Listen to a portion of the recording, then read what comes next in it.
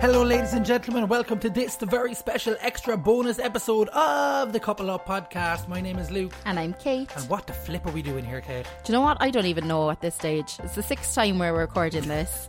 The sound levels are wrong, you have to fix it. What do you want me to do?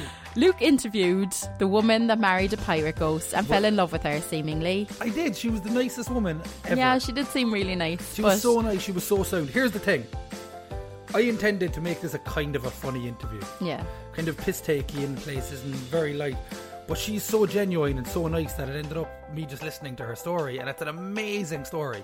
Yeah, you were saying that. I was upstairs minding our child and, you know, doing the responsible adult things. You were like, yeah, I'll be like a 15-20 minute interview. What, an hour and a bit later you came up to us? Yeah, because we started chatting after the interview as well. But it is an absolutely amazing story, and I didn't want to cut her off, and I didn't want to stop our listeners as well from having the opportunity to hear this story, because it is fascinating. Like, I do not believe in ghosts. I'm going to put that out there. I say it to her at the start of the interview as well. But whether I believe in ghosts or not, she believes this happened to her. Yeah. And it's not as lighthearted and as quippy as I thought it would be, and this will be a laugh. It's quite serious to her. But you know what, that actually kind of shows that, like, it's interesting to actually get to talk to someone that's behind such a ridiculous story. Do you know what I mean? Like, the story alone is ridiculous, but you hear the person's actual experience from it, and it is interesting, and you start to actually think, okay, this happened to someone, not just a random name. You hear pirate ghost, you think, haha, this is mental, but she's so down to earth. Yeah. She's so nice. You'll hear her story now. We're going to get straight into it. It's the first half of my interview with the woman who married a pirate ghost. You're listening to the Couple Up Podcast with me, Kate, and my significant other, Luke. Oh, fuck. Hello, Amanda. Thank you for joining us on the Couple Up Podcast. How are you today? Hi, I'm not too bad. Nice spring day. So the reason we have you on the podcast today is we found your story online. Okay. It's an interesting story, something that people may or may not be familiar with. So the story is basically you married a pirate ghost, correct? Correct. Now, so this is something that I gather from seeing some of your interviews that you're aware that people find this interesting or intriguing, yeah? Yeah, I mean, definitely. It's quite actually a while ago now. It's actually 4 years ago, believe it or not. Time does fly. But yeah, I mean, I've had a lot of mixed reactions over the last couple of years to it, for sure. So can I ask you your own personal reaction when this first happened, when you first kind of got in contact with this? Now, before you answer that, I'd like to say that I personally am very skeptical of these kinds of stories, but I find them so fascinating. Mm-hmm. Well, the background to it was, obviously I grew up in Ireland, I grew up in a Catholic house or whatever. Yeah. Then when I got to a certain age, like, I didn't really bother with religion of any description really anymore.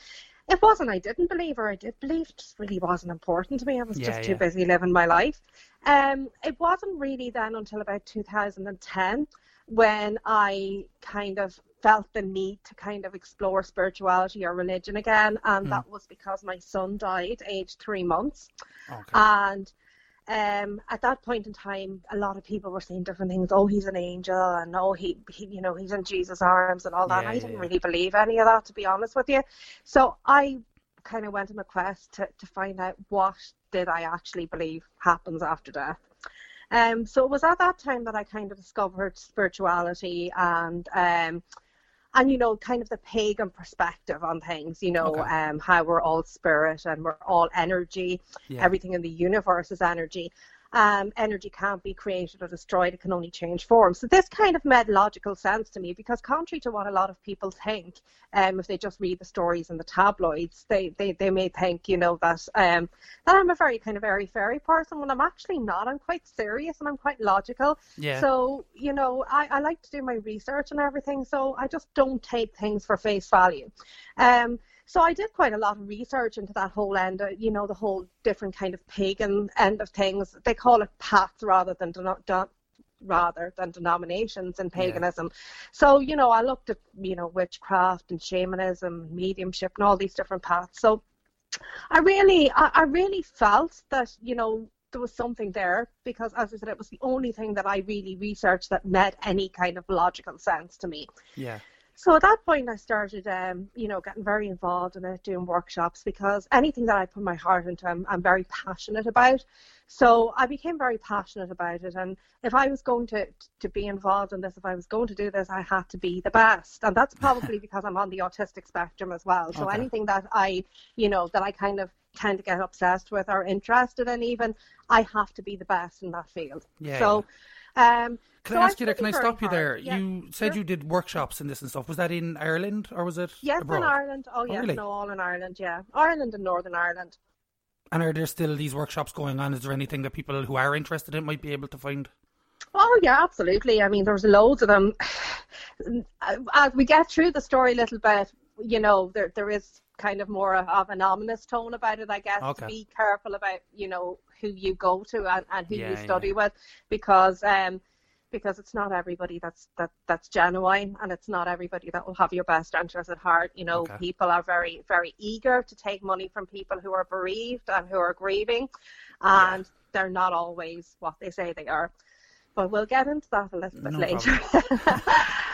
So at that point, I just really wanted to learn how to do this. So I spent, I guess, probably about the next 5 years. It would have been, 5 years doing this. I mean, I still lived a normal life. I mean, it was just the same as, somebody goes to church or whatever, but I was very involved in it, So I did mediumship. It wasn't really a big deal to me, didn't do it all the time, but when I wanted to do it, I would have my meditation, I would have mediumship sessions. I didn't do it for other people, just really for my own purposes. So your, I suppose, ex-husband isn't the first spirit you were in contact with? No. Okay. Yeah, no, definitely not.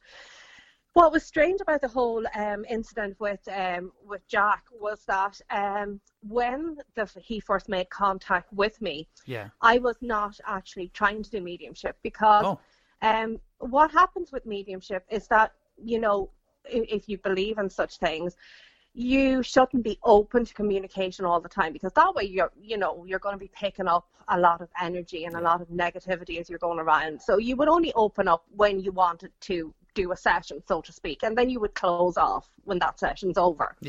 So I was literally in my car, and I was coming back from the bank, in fact. So I wasn't thinking about mediumship or anything like that when I felt that there was a spirit beside me, and this was the second time that I had felt a spirit energy beside me at a time that I wasn't doing spiritual work.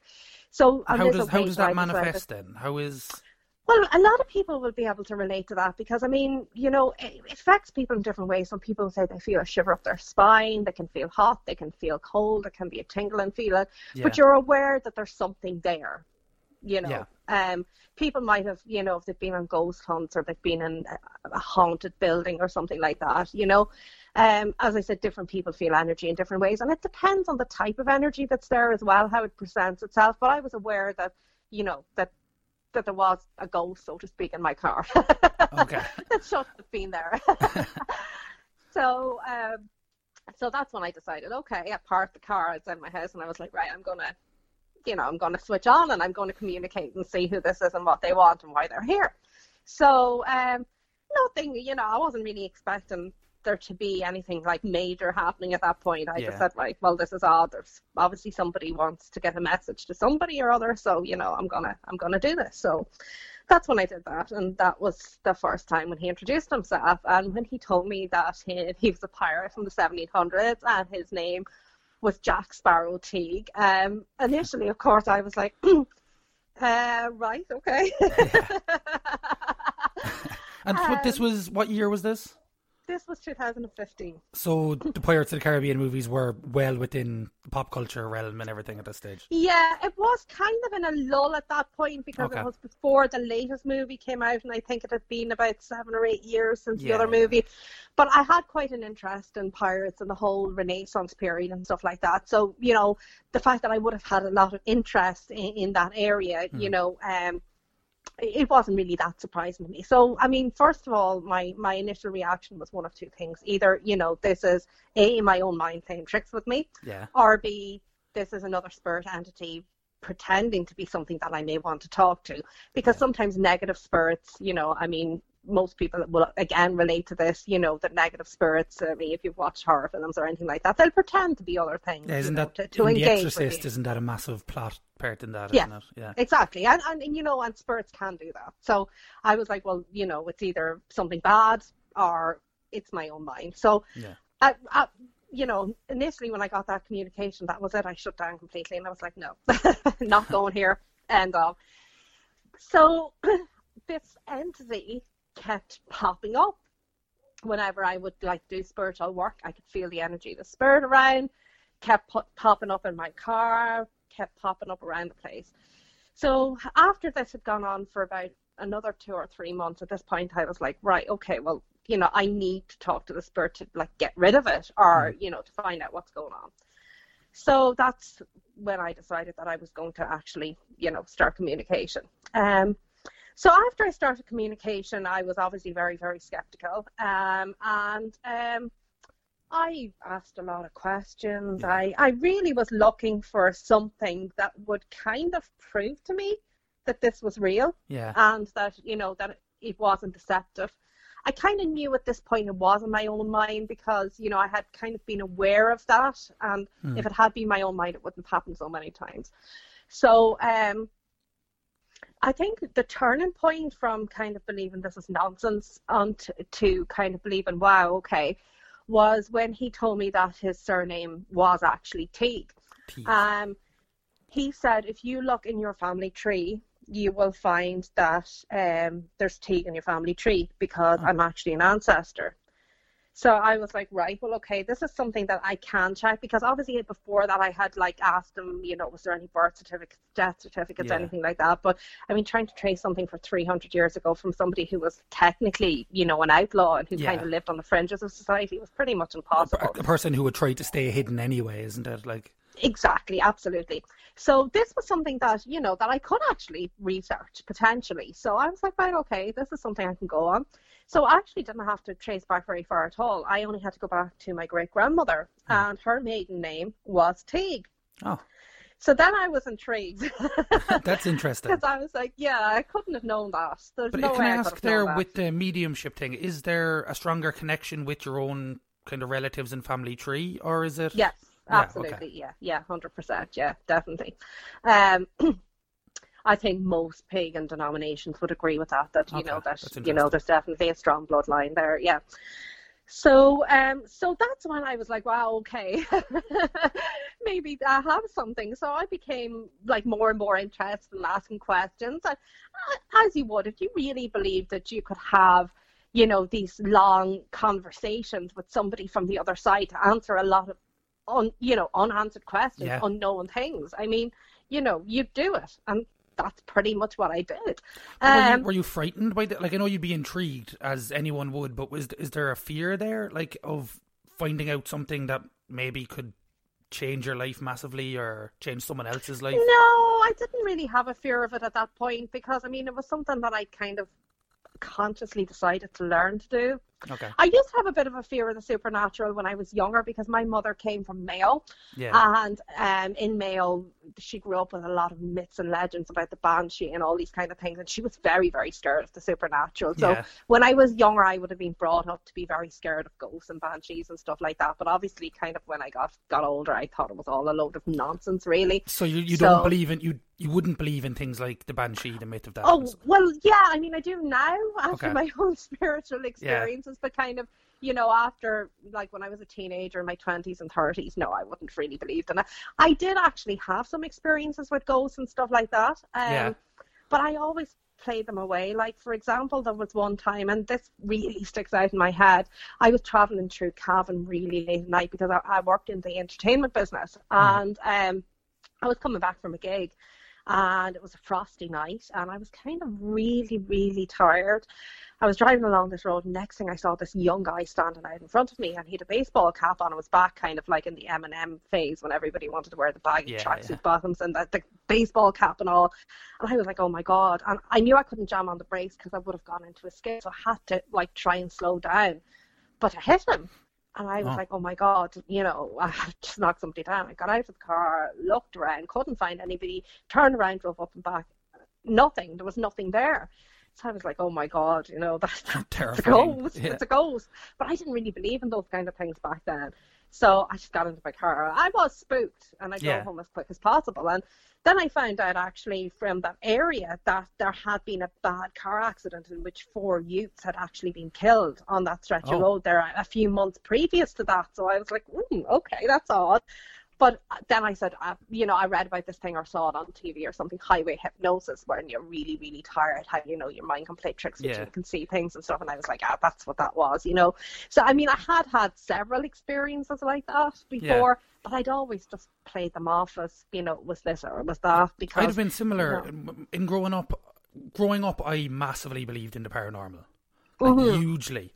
I think we kind of seem to be going opposites on this one, in that in my teenage years, in my early 20s, I was big into it, and I was convinced I'd seen ghosts in different places and felt things and seen things. And then I did more research into it, and I went the opposite, and that I stopped believing in it. This is kind of what drew me to wanting to talk to you about it. It's something I over time felt probably silly about, and I stopped, like, because I would have been very much arguing with my friends, no, I saw it, I definitely saw it, or my house when I was maybe 4 or 5 was haunted, and my mum, my dad, everyone agrees to that it was. But now as an adult, I don't believe it.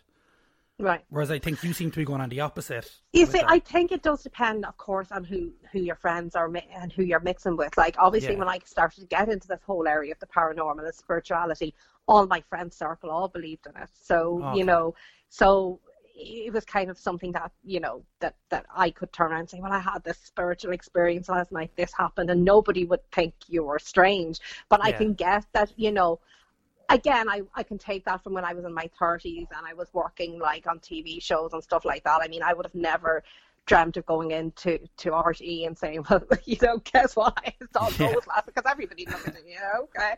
You know, so yeah, I totally get where you're coming from. Yeah, 100%. But I think I went researching, I read books, Paranormality by, I can't remember the author, and there's something like that really made me feel like everything can be explained. Is there ever, even now, a part of you that feels that, or is it, you know, your reality, I suppose? Well, where I'm at now, because obviously as I get further into the story, you'll kind of see that like things didn't really work out the way that I had hoped that they would work out.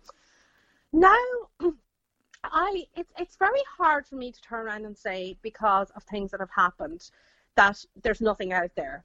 But because I'm away from it now and I don't practice spirituality at all anymore, in fact, I'm quite scared of it now. Okay. I don't do anything spiritual anymore. And the longer I don't do anything spiritual, the more I kind of think, was that real? Or did that actually happen in my mind? Yeah. I've since actually got a diagnosis of autism, which also makes me think, you know, I didn't know I was autistic at the time. Did that make a difference to how I perceive things that were happening? And I'm still exploring that. I'm actually exploring that at the minute to kind of see whether or not potentially that had an effect on the way I, you know, perceive things. This is obviously something new that's literally only came out in the last few weeks or whatever. Wow. So, I mean, I really haven't had much of a chance to actually kind of, you know, but I actually have an appointment with an autism specialist there at the end of this month, and I'm going to discuss with them whether or not my experiences could potentially be linked to a diagnosis of autism. But, well, yeah, I mean, it would be interesting to find out, well, actually, yeah, you know, your imagination can actually... I think whatever the answer is there, it's very interesting, isn't it? Like... Yes, yeah. So I definitely want to explore that end of it more. But to me, it was very, very real. I have no history of mental illness, no history of schizophrenia or anything like that. When I talk about mediumship, I'm not talking about seeing things and hearing things physically with my eyes and my ears. It's all done through thought forms. Any medium will tell you that. I mean, seeing a ghost and stuff like that, that's kind of a different thing. But when you're actually doing mediumship and you're actively trying to communicate with spirits, it is done through thought forms. And again, is that for the every energies medium, you were speaking about earlier? Yes, it's feeling the energy. It's, you know, it's meditation. It's being able to visualize what the spirit is communicating to you. And a lot of the time, you know, when they're saying things to you, it will be like a bit of a sentence, or it'll be a word, or it'll be an image. It's not literally like I'm hearing the spirit speak the way you're speaking to me now.